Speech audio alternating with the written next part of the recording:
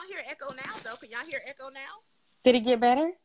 It got a lot better. I think both of you Okay. will need our experiences early this week when someone was doing a dual live. Okay, Hmm. okay. So far it sounds good. My headphones are all the way in my purse, way over there. So let's hopefully this works. All Okay. right. Speak, Dodge, hush, Ash. Okay, here we go. So explain to us what is cervical cancer. Just give us like the basic background of what it is. So let me see if I can flip the camera because I actually was going to share this. Can you guys see this? This is a Yes. picture of a uterus. So the cervix is actually the bottom half of the uterus. And let's see, it's in presentation mode, so I can't make it bigger. But basically, you have the uterus, the fallopian tubes, the ovaries, and that's the basics of the female anatomy. So cervical cancer is anything in the lower portion of the uterus, the cervix, basically getting cancer. So that can be from the glands, which is called adenocarcinoma, or it can be from the actual surface level cells, and that's usually called squamous cell carcinoma, which is the most common type. Okay, so I hear people say all the time that you catch cervical cancer from HPV. So how true is that? So that's true. There's a really strong link between the HPV virus and cervical cancer. It's actually the biggest risk factor. But HPV virus can also cause a lot of different other things. So you may get warts on your hands or your feet. Some people get genital warts. That's all caused by the HPV virus. And those are not necessarily cancerous. They do not turn into cancer. And so what is HPV for those who don't know what that is? So HPV is the human papilloma virus, and it's called that because the little warts, the technical name for the warts, are papillomas. Oh, I didn't know that. Yes. So human papilloma virus, HPV. And here's the thing, there are over 150 types, but there are some that are more high risk, we call it. So strands 16, 18, those are the ones that we test for when we do pap smears. So, but with HPV, I know you can contract it like early on, and then it goes away, and then you can recontract it Yeah. later, right? So it's tricky. So it's kind of like the common cold, right? So any of us can catch a virus at any time. The flu is a virus, the cold is a virus, etc. So HPV is a virus just like that. And you do not have to actually have sexual intercourse to contract it. Okay. Coming up, like I said, it can get on your palms, it can get on your soles, just touching it. Or so this is a sex show. So dry humping and sex without actual penetration, oral sex, penile, like anal sex, all that stuff. Anything that comes into contact with someone who has the virus on their skin, anyone can contract it that way. So it does not require, you can be a technical virgin, but have done everything else and still contract HPV. Oh, see, I didn't know. I did not know that. Yes. So outside of HPV, what are some other risk factors for cervical cancer? Like how else can someone, I don't want to say catch it, but get Right. it? So just like any other cancer, you really need to know your family's history, because a family history of everybody and their mama got cancer puts you at higher risk of any type of cancer, including cervical cancer. But the biggest thing is going to be smokers. So smoking increases most risk of, like, we think about smoking and lung cancer. Right. You are much more likely to progress to cervical cancer if you are a smoker. And then the number of sexual partners can also be a factor. So we're in the age of liberation, sexual freedom. It's amazing. You know, we're in the middle of the Me Too movement, which has really pushed our thoughts on women owning their sexuality, right? Right. But with every choice comes another consequence or another choice. And so we know that the more you are exposed, it's kind of like how teachers catch colds all the time because they're around snotty nosed kids. It's the more you're exposed to more sexual partners, the higher your risk is of contracting the HPV virus. So, why do you think there is a higher rate of cervical cancer in Black women more so than other races? That's a really interesting question. So it's multifactorial, as is anything. Okay. Don't let anybody give you one answer for why Black folks have more diseases than anybody else. But the reality is that in this country, African Americans have higher rates of almost all the cancers and die at higher rates. So for cervical cancer, for a Black woman, most of the time it is caught between ages 35 to 65, which is when we do the most testing. But there are other risk factors. So obesity, like I said before, smoking, your diet, the less fruits and vegetables you eat, the more at risk you are for cancer of any sort, particularly cervical cancer. And, in the South, we have an obesity problem. In America in general, we are bigger than anybody else in the world. But you can find more of these in more of the African American population. You also have to think about the socioeconomic status, right? So somebody just posted they didn't teach this in sex ed. Well, right. Is there sex education in classes, in schools? Are we talking to our kids about it? What does home life look like? How early are teens having sex, right? Are they protecting themselves? Do they know about condom use? Do they know things like it doesn't matter if you use a condom or not? If you put your body part near it and it has HPV, you're probably going to get it. Yeah. So lots of reasons why we may have more exposure, but the reality is that you have to get the pap smear. And so we know that poor people, working class people, a lot of times have less insurance. They have less access to a primary care doctor or gynecologist who's going to do regular screening, or at least a perceived access to barrier to access.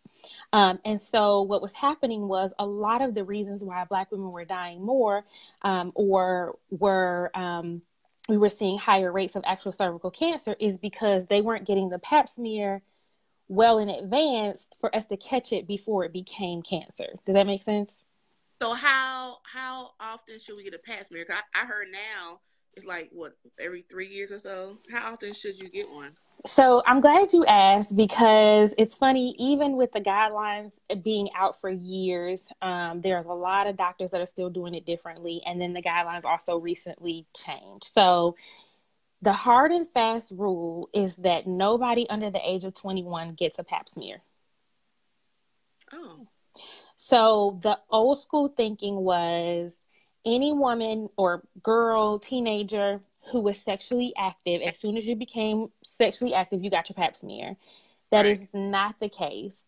We found that there were way too many interventions happening way too early when, like you said, when you have a normal, healthy, functioning immune system, a lot of times your body will fight off the human papillomavirus, just like it fights off a cold, just like it fights off the flu. So under 21, healthy individuals do not get pap smear. For your 21st birthday, you can gift yourself a pap smear. From 21 to 29, so that's anybody under the age of 30, you get a pap smear only, and that's every 3 years as long as they are normal. And I do want to pause here, and I want to acknowledge our LGBT community, our transgender community. This goes for anyone with a cervix. Okay? Anyone who still has a uterus and cervix needs a pap smear starting at age 21 up until 29 every 3 years. That's women, that's trans women, that's trans men who still have cervixes. This is really important because even after you section off minorities in the country, Latina women have the highest amount of cervical cancer than African Americans. But if you break it down into our trans populations, our LGBT populations, you can see much, much higher numbers. So that is something that I definitely wanted to bring to light. So no pap smear under the age of 21, from 21 to 29 every 3 years. And then from 30 to 65, this is where the recommendations just changed last year.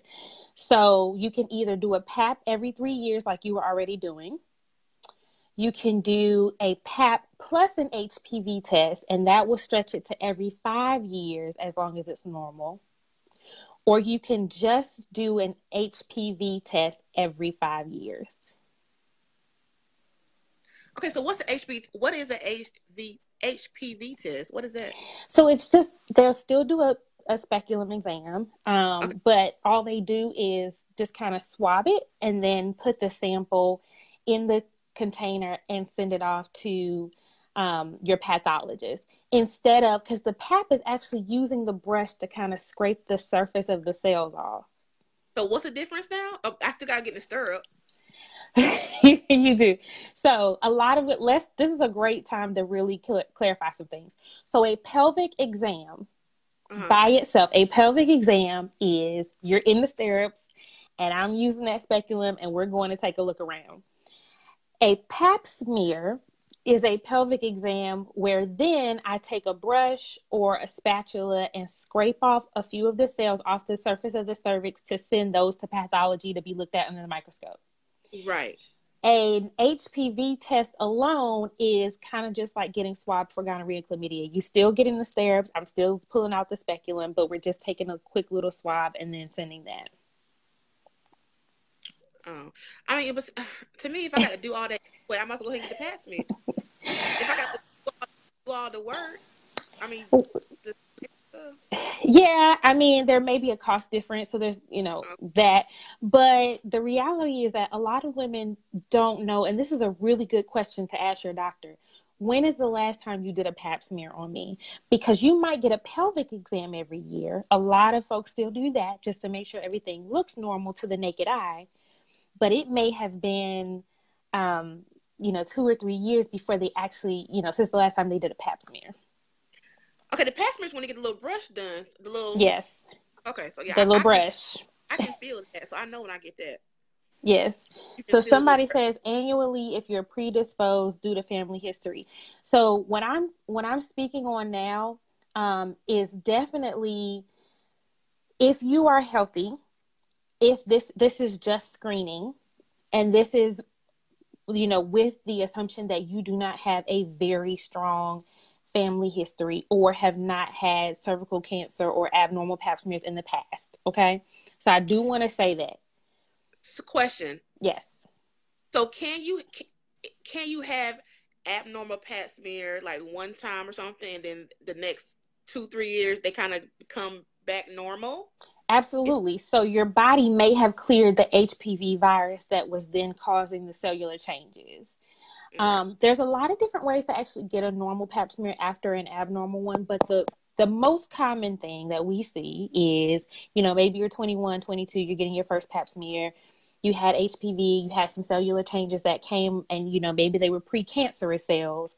And then over 1 to 2 years, your body cleared it out. Everything went back to normal. So by the time we look again, everything is normal. What I will say is that if you have an abnormal pap smear, they should be doing, if you're from 21 to 29 and they just did a pap smear and it came back abnormal, they should be doing an HPV test on it as well. Okay. If both of those are abnormal, you have abnormal pap and a positive HPV test, you will be getting you'll likely get something called a colposcopy.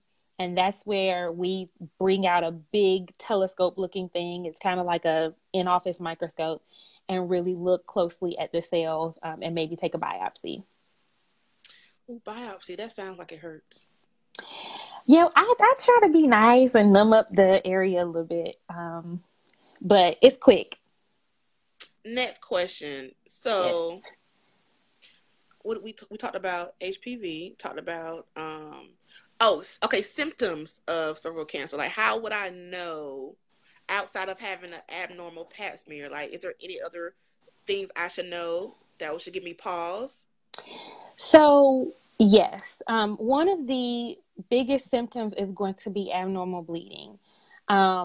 If you are regular and your period comes every single month at the same time, and you know there's no way you could be pregnant, and you start having spotting, or you start having a lot heavier bleeding, or something is just, maybe a rusty discharge that you're just not used to, that's definitely a reason to go to your gynecologist, especially if it happens for more than 1 or 2 cycles in a row. So what about this? Let's backtrack for a second. What about this Yes. HPV vaccine that you hear on TV all the time? So is Yeah. that work? So yes. So the thought is that if we give it to you younger, when you are 11 or 12, it gets the best immune response, and it protects you just like any other long-term vaccine would protect you. It's not 100%, because no vaccine is, but it's pretty good. And they actually, this year, the FDA approved it to go all the way up to 45 years old. So, Ooh, right. finally. So that's, here's the thing. It's going to be more effective the younger you get it. We want people to get it before they start becoming sexually active or having any sexual contact, because that's going to be the best chance to give your immune system to bolster against this virus. Historically, we have said you can get it up until the age of 26, and we still feel that way, that you're going to get the best protection by then. But it is, you do have to, the cutoff is 45 now if you really, really, really, really, really want it. So the question asks, is it still inaccessible to persons with latex allergies? So the Gardasil is the one that is the most common, and that one you can get if you have a latex allergy. You cannot get it if you have a severe yeast allergy. So some people are allergic to like the yeast in bread. That one is going to be a contraindication. There's another one, I think it's called Cervarix, and that's the one that you cannot get if you have a latex allergy.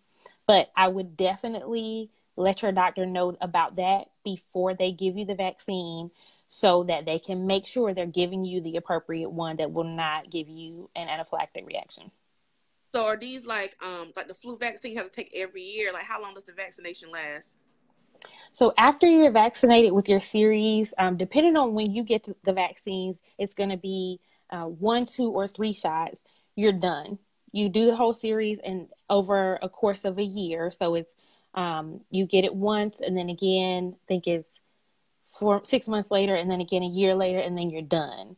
And at that point, it should be a lifelong vaccination. The other thing too is that most people settle out and either get married or get partnered up, or just start to have fewer partners over your lifetime. So if you have been vaccinated before the age of 26, the thought is that you're probably going to start having fewer and fewer partners, which is less exposure. And then you'll probably need less immunity, if that makes sense. It does. So make sure if you have any questions, you can ask them in the comments, and we will answer them to the best of our ability.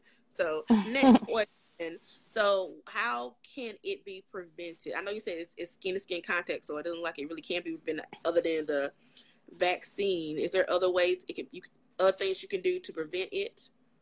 The biggest thing is getting the vaccine. And if we have any people on here who have kids, who have teenagers, when you take them to the well child check, the doctor or nurse should be offering this.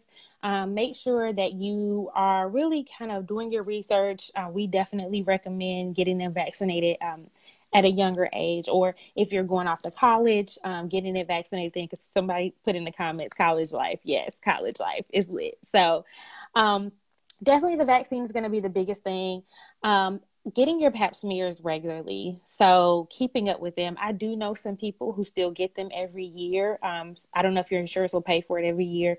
It's not recommended every year anymore, because we do know that it takes a really long time. And I'm talking about anywhere from 6 to 10 years a lot of times for cancer, for the cells to go from precancerous to actual cancer.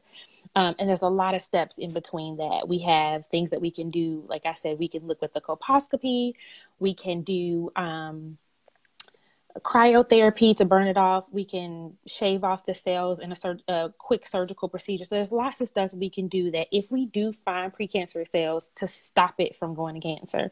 The other thing is if you smoke at all tobacco products, please stop. It's just that's one of the biggest risk factors as well. And then condom use, particularly if you are having new partners. I have to say, I cannot tell you enough. Chlamydia is also another risk factor for getting cervical cancer. If you have a chlamydial infection, it opens the cervix up to HPV, and then eventually, to cervical cancer. So absolutely protecting yourself at all costs. And then having the conversations with your partner. Do you have genital warts? Have you ever been diagnosed with genital warts? Have you ever been diagnosed with any sexually transmitted infection? And then taking precautions to protect yourself. If that's oral sex, then using dental dams or using condoms during oral sex. You just have to be mindful, especially when we have Tinder and Bumblebee and all the apps. It's so much easier to come into contact with people who may have something that you can't even see on the skin. I mean, there is no way to see this virus. So, yep. Right. A question asked, why don't they check males for it, or why is there no standard testing for men? So that's a great question. We should talk to researchers, pharmaceuticals, the government, lots of people about that, because they even just recently were testing men for the birth control pill, and they stopped because they said it was too many side effects. So men are such babies. You hear me? Listen, so such babies. They do not have to go through all of these pap smears and speculum tests. But there are actually pap smears. There are anal pap smears for men, particularly who are at higher risk for a cancer. So anal cancer, penile cancer, that kind of thing. So it's not standard because we just don't, there's only select populations usually who will go on to get cancer in men from HPV, right? So men who maybe are not circumcised are a little bit higher risk for getting penile cancer if they have HPV. Men who have sex with other men are at higher risk for getting anal cancer from HPV. And we will do pap smears on high-risk populations or populations in which individuals have told us that they have higher risk sexual practices. So there is such a thing as a male pap smear or a pap smear of the anal region in maybe our, a transgender patient. They get up in the stirrups too. And they put the little mouth thingy. No, you don't really have to do that. You can just kind of use the brush. Oh, okay. Yeah, the speculum is too large and doesn't really work on because the anal sphincter will crush my speculum. Okay. Yeah, but there is a way to do it, and it's not as common. You're going to find that more in centers that are definitely catering to or serving more of the LGBT population. I know when I was living in Boston, we had Fenway Health, and they were the largest LGBTQ serving federally qualified health center. So they did them all the time. So in your run-of-the-mill family practice office, a lot of times you're not going to get that type of testing, but a lot of times you really don't need it. So another question is, this may or may not be related to cervical cancer, but what are your thoughts regarding yoni, steaming, and vaginal health? I know she didn't ask me that, but she's asking you. But I personally don't feel like your vagina doesn't need any help; it cleans itself. But go ahead. Well, I mean, you can keep talking. How do you say you're against it? I'm not against it because yeah. I want to do one. It's the thing. I personally don't feel like you need it. You don't need to do it. Like your vagina is a self-cleaning organ. So yeah. like You know, like douching. You know, that was the Right. thing in the 90s because it was popular. People were doing it. We didn't need to do it. Right. So I think vaginal steaming is just the new thing of The the new moment. thing. Yeah, It's like So I do believe, I haven't done a whole lot of research on this, but I do believe that vaginal steaming, yoni eggs have a historical basis in, I think, the Middle Eastern culture, Indian culture. And so what happens a lot of times is when things, by the time they get to America, home of the capitalist, it's all for profit, and it's lost the original intent or meaning, whether it had some type of spiritual meaning or mind body spirit connection or something like that. So to my belief, there are women who do it for that reason, and women who continue to practice it as a means of hygiene, who may or may not have, because everywhere in the world does not have running water the way we do, clean, or access to hot water and that kind of thing. So I would have to know more about the origins, but I feel like there's some roots in it that have nothing to do with anything that we know about. What I will say about the vagina is that it is a self-cleaning oven, just like you said. And here's the other thing. A lot of women, y'all, the vagina is supposed to smell like a vagina, okay? It's right, not supposed to smell like a rose. It's not supposed to smell like Victoria's Secret. It's supposed to smell like a vagina. And so a lot of women are not comfortable with their natural smell. They don't, a lot of times we just don't spend enough time with our bodies, learning our body and really kind of being one with it and understanding how it works. And so we use these artificial things from the outside, to kind of spruce it up, or we want right. to bedazzle it, make it look cute, all that stuff. But like, it does what it does. It is designed perfectly. The inside lining sheds every day, just like our skin sheds. And you have mucus membranes in there to produce the mucus to kind of push out anything that doesn't need to be in there. So, yeah, it's not really necessary. I've heard that some women feel, maybe it increases the blood flow down there. So when you're getting it on, maybe it has a little bit more sensation. I'm not sure. I've never done it. Yeah, I have to. I'm in a. I need to make an appointment. I had an appointment. I canceled it. I need to make another one. I'm just curious as to see, how it would be after the fact. Like I know I don't need one for like vaginal health per se. I don't. Yeah. But I am curious as to see what will happen afterwards. So, question. So, let's say someone does get cervical cancer. So, what is like the chances of someone surviving that? African American women.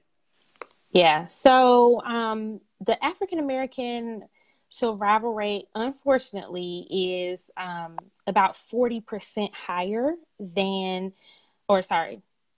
So we have a 40% higher chance of dying from cervical cancer than any other group in America. And like I said, a lot of that is due to access issues or follow-up issues. It can be scary when you get a bill for $200 and then another one, another one, because you keep having to have these procedures and these interventions.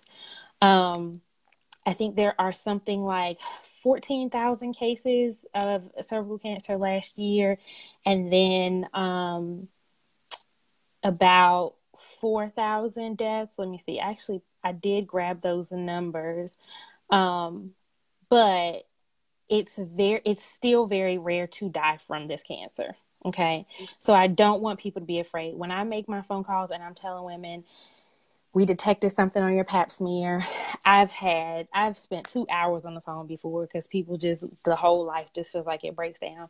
It is so if you're getting your pap smears on time, it is high percentage that, the chance that we are catching it in time, and that we can still watch it. We can wait. We can take a biopsy. We can wait another 6 months, another year, because like I said, it grows very slowly.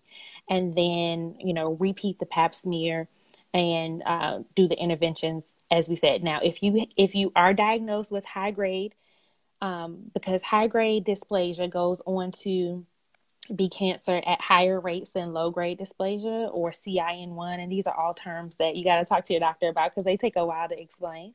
But high grade dysplasia we're going to watch more closely. So we are going to do another intervention, whether it's a repeat pap smear to make sure it was, came back the same, or colposcopy, another repeat pap in a year. Even if we think it was okay, we're going to follow that up more aggressively. So I did find my numbers. So the predictions from the American Cancer Society for 2019 is that 13,000 new cases of cervical cancer will be diagnosed, and that's invasive cervical cancer. So real cervical cancer, it's already moving in the body, and this is not like the precancerous pap smear stuff. We're like advanced. So 13,000 of those cases will be diagnosed, and then they're predicting that 4,000 women will die from cervical cancer. And that's going to be, it's most frequently diagnosed anywhere from 35 to 44. And again, it's Hispanic women first, Black women, and then Asian, Pacific Islanders. And for some reason, Native American women just have very, very, very low rates. So I think that there is something genetic and biologic going on with the different races, in addition to some of the other risk factors. But again, with most of our cancer stuff, we'll probably know all these answers in 10 or 20 years. We just don't know them yet.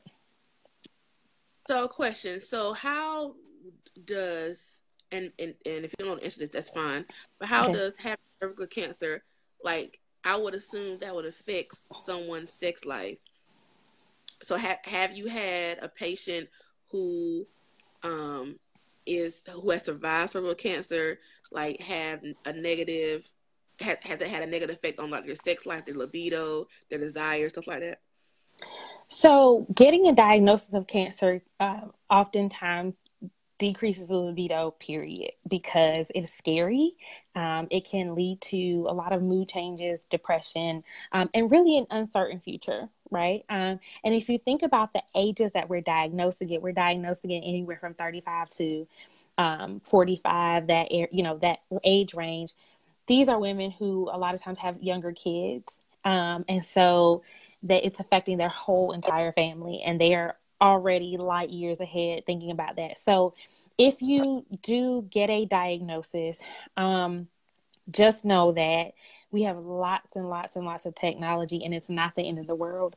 Your chances of survival are pretty high. But here's the deal. If you do have cervical cancer and we have caught it within, a reasonable amount of time, that means that we are probably going to do a hysterectomy and remove the actual cervix if it's already invasive. So of course you have stage 1, stage 2, stage 3, stage 4.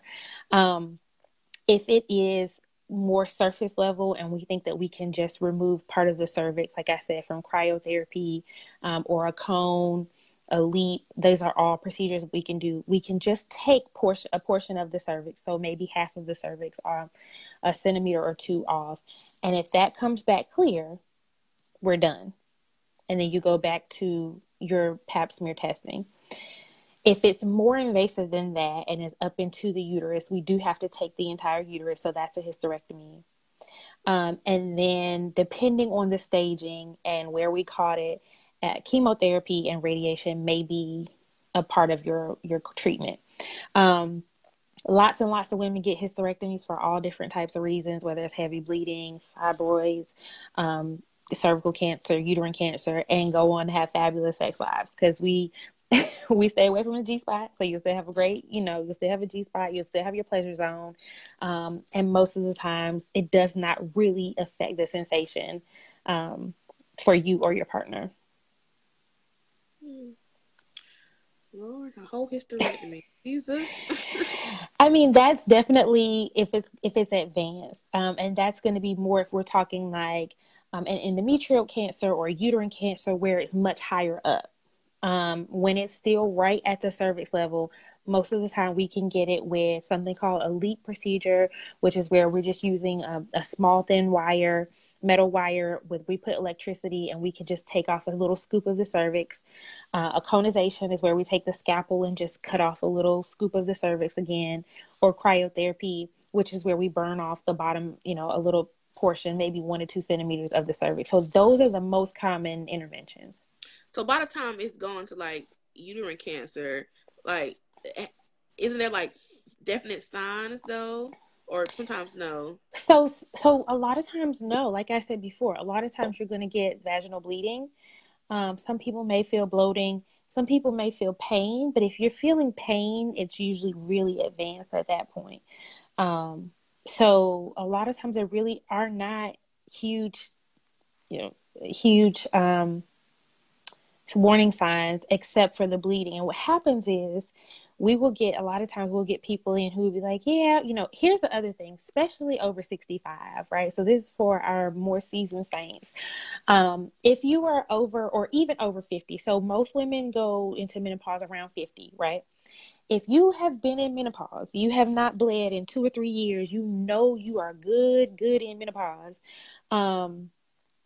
If you start to have bleeding again, even if it's light spotting, that's a reason to go to your doctor. And if you still have a uterus, that's a reason to get a pap smear or an endometrial biopsy to make sure we know what's going on. Because abnormal uterine bleeding or just, random bleeding, especially bleeding after menopause, is cancer until otherwise proven. Child, I'm about to go to tell me a pap smear. You got me nervous, child. Listen. Don't be nervous. I nervous. am nervous. Too late. I'm nervous. I'm sitting at the doctor No. tomorrow because Don't no. And that's the thing. That's the beauty of it. We are very fortunate as Americans because I've done a lot of global travel, and cervical cancer is wiping out women across the globe, especially in Africa. It's horrendous. And these are women who would not die from it if they were in America because we have pap smears. And I think you can probably even go to the health department and get a free pap smear if push comes to shove. And then you have Planned Parenthood, and if you don't have insurance, depending on your income, they will scale the prices. So at this point, once you know better, you do better. And so knowing that, this is a real issue, especially in our community, there is no reason to skip your pap smears or wait and get one every 10 years or something like that. Girl, I'm making an appointment tomorrow. You playing? I'm so nervous now. I'm like, I'm sitting here like, cause I'm on birth control, so like I'm on oh Jesus, the Expanon. Okay. So like I don't have periods. So like I may spot or something. So I'm like, Lord, is that a spot or is that or is that cancer? I'm going to the doctor tomorrow. I'm making the appointment. Well, here's the thing. So Nexplanon, one of the biggest side effects is abnormal bleeding because it really thins out the lining of the uterus. And so we expect that you're going to have spotting. But if you are up to date, and listen, go to the doctor. I love it. Go. Everybody on here, y'all, go to your doctor.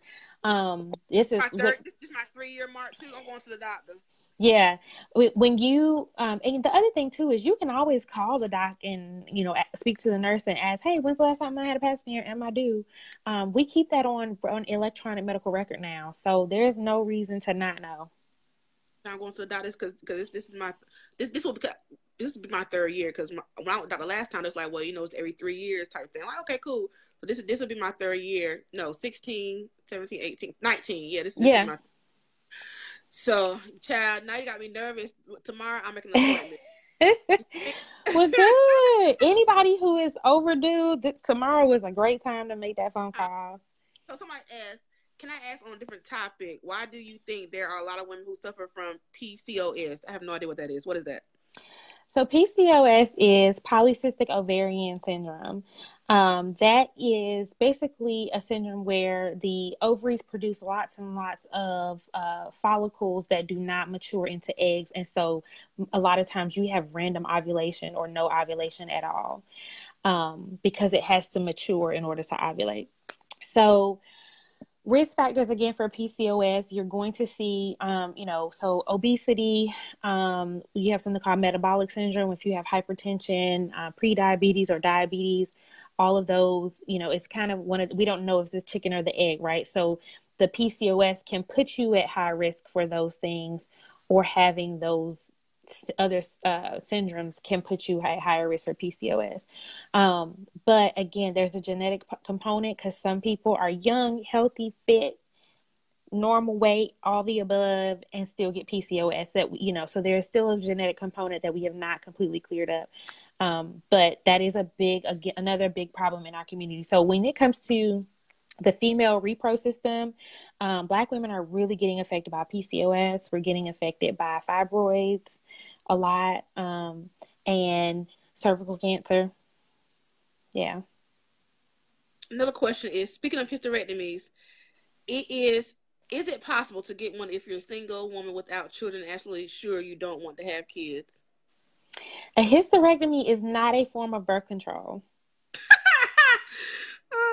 So, if you need it because of a medical necessity, which would be severe, heavy bleeding, heavy periods, painful, really severe fibroids, endometriosis, something else that is a true medical indication, or cancer, of course, then we would be happy to go with you over, the options of having a hysterectomy.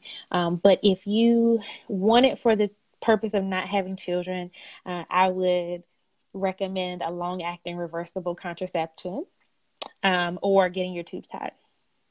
Or you can listen. Let me tell you about.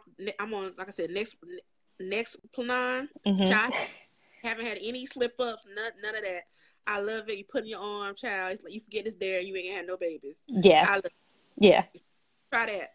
Yeah, and IUD is actually IUD is one of the research shows that you may have a lower risk of cervical cancer if you have an IUD too. So we have IUDs, Nexplanon, as our long-acting reversible contraception. You can get an IUD that's up to 10 years. Ooh, you end up, what is that? The copper T IUD. It's 10 years. The Mirena is 5. Skyla is 3. We have lots of them now. And then the next one that goes in the arm is 3 years. Because I love this the one in the arm. Like, I love it. I'm taking it out. It comes out. Well, it's supposed to come out in October, I believe. 16, 17, 18. No, it comes out. It comes out this year. Okay. And I was thinking about putting another one back in, but I'm not gonna do that because I actually do want to have kids. So I'm gonna take it out, and then I might put another one back in. That's exciting. So anyone who is trying to have kids, I would say this: if you stop your birth control, make sure you're taking a tablet of folic acid every day. That is going to reduce the risk of neural tube defects, and those are more common before women even know that they're pregnant. So if you're trying, or you're sexually active and not on birth control, and you're in reproductive age, take a folic acid tablet every day. Folic acid or a prenatal vitamin with folic acid in it. Yeah. Yeah, okay. Yeah, girl. Get you some birth control, child. Get you an IUD or one of these things in your arm. I have not had in years, and they were perfectly fine for me. I don't have a baby because it's thing in my arm. Like, I think it's like 99 10%. Like, you have that 1% of chance, but I am a faithful arm, and I have not had any slip ups. Awesome. Good. So, do you have any other things you want to leave with us? Anybody have any questions? I had one lady ask me a question on Instagram that said that my paps are always abnormal. Is it because of my what did she say? Is it because of unprotected sex? And I will say this, not necessarily. You may have contracted the HPV virus a long time ago and then just did not clear it. For some reason, your immune system just may not have cleared it, and it may be causing persistently abnormal pap smears. So, yes. I will say this is a personal experience. So I will say, one person in particular I was dating at some years ago, and with that person in particular, I was having abnormal pap smears. Mm-hmm. And then once I stopped fooling with him, magically, the next year it was fine, and I was having no pap smears. That's just like it's like Jesus. But I think that situation, um, he he was was having having other other part. part. So I I think that think had. that had. So that's the other thing. You can't control uh, who your partner has sex with. And Right. that gets to be even less in your control when you are having sex outside of a, committed or at least conversation where you all have determined maybe you are each other's only sexual partners. And that does not have to necessarily be the case if that's not what works for you, because there are lots of ways to do life and lots of ways to do sex. But you should know that you may have a partner who it has another partner who may be dealing with the same issues or who may have some other disease. And I will say too that while we're speaking on STDs and multiple partners and protecting yourself and all that, HIV is one of the biggest risk factors as well for cervical cancer because it compromises the immune system. So the same way we were talking about, your body, your immune system clearing the human papillomavirus, if you have HIV and you cannot fight off infections as easily, that goes for not being able to fight off HPV as well and can set you up for cervical cancer. All right, if you have a question here, it says on the topic of kids, can you go to a fertility clinic just to make sure things are okay? Absolutely, yeah. It depends on your insurance and if they take insurance as to how much that's going to cost, just to see if things are okay. But absolutely, if now usually what happens though is you're going to start with your primary care doctor or your gynecologist because you may not have fertility issues depending on if you've been trying for long enough and if you've been trying correctly. So I would not just drive up to a fertility office as my first stop. I would definitely go to a primary care office or my gynecologist first and have them do all the basic tests and ask you the basic questions to see if you are actually struggling with fertility issues or not. And then they can refer you on. But yes, if everything looks okay to us and you're still having trouble getting pregnant, you absolutely can see a fertility clinic to see if his semen count is okay, if your tubes are still open, et cetera, et cetera. Because sometimes it's not us, ladies, it's him. Okay. His count be low, but he don't want to buy no. Okay. So how would you know if your tubes are blocked? Like what blocks tubes? The biggest thing that blocks tubes is gonorrhea or chlamydia infection because a lot of times if they go unchecked or undiagnosed, which means they're going untreated, they can scar down the fallopian tubes. Oh, geez. So go over the symptoms of that right quick so we can. So one of the biggest symptoms is abnormal bleeding, again, for gonorrhea or chlamydia because it's irritating the cervix, right? So it's kind of like if your nose gets irritated and you blow it and it's a little bit of blood, it's the exact same thing. Also, pelvic pain. So a lot of women who are just like bent over in pain, don't really know why, having a little bit of weird spotting, I would get to the gynecologist or to your family doc. I don't have the pain part. I'm making an appointment tomorrow. I'm telling you, you made me nervous. I am going to make an I didn't appointment. mean to scare anybody. I tomorrow so I can get this done. So I can make sure that my cells are normal and I don't have cervical cancer. So are there any more questions? I'm trying to see if I got any more questions. This was a good topic and good conversation. Thank you. It has been good. I gotta have you back. I would love to come on any time, dear. There's so much we can talk about. But I would tell people, so I know a lot of people were Googling as we were talking. Definitely it's okay to Google some of the things that we talked about and get more clarity on them. But I would advise anyone who has any further questions, specifically about your body. If you have concerns, if there's something that does not feel right, go to your doctor and have a conversation so that they can specify this to you. Because like I said, you may have risk factors that we don't know about. You may have unique situation. You may have individual needs, and all of that should be addressed with your doc. She's in South Carolina. Somebody asked her, where do you practice at? Yes, I practice in Columbia, South Carolina at Palmetto Health Richland Family Medicine Center. So come see me. Now, I would love if you two could talk on postpartum health. Oh, that's good.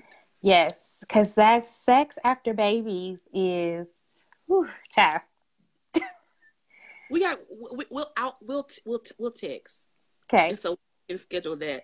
Yeah. Anyway, but thank you for Thank you coming. for having me. It's And been great. it has been great. And thank you guys for watching. Until next time, we'll see you later. Bye. Good night.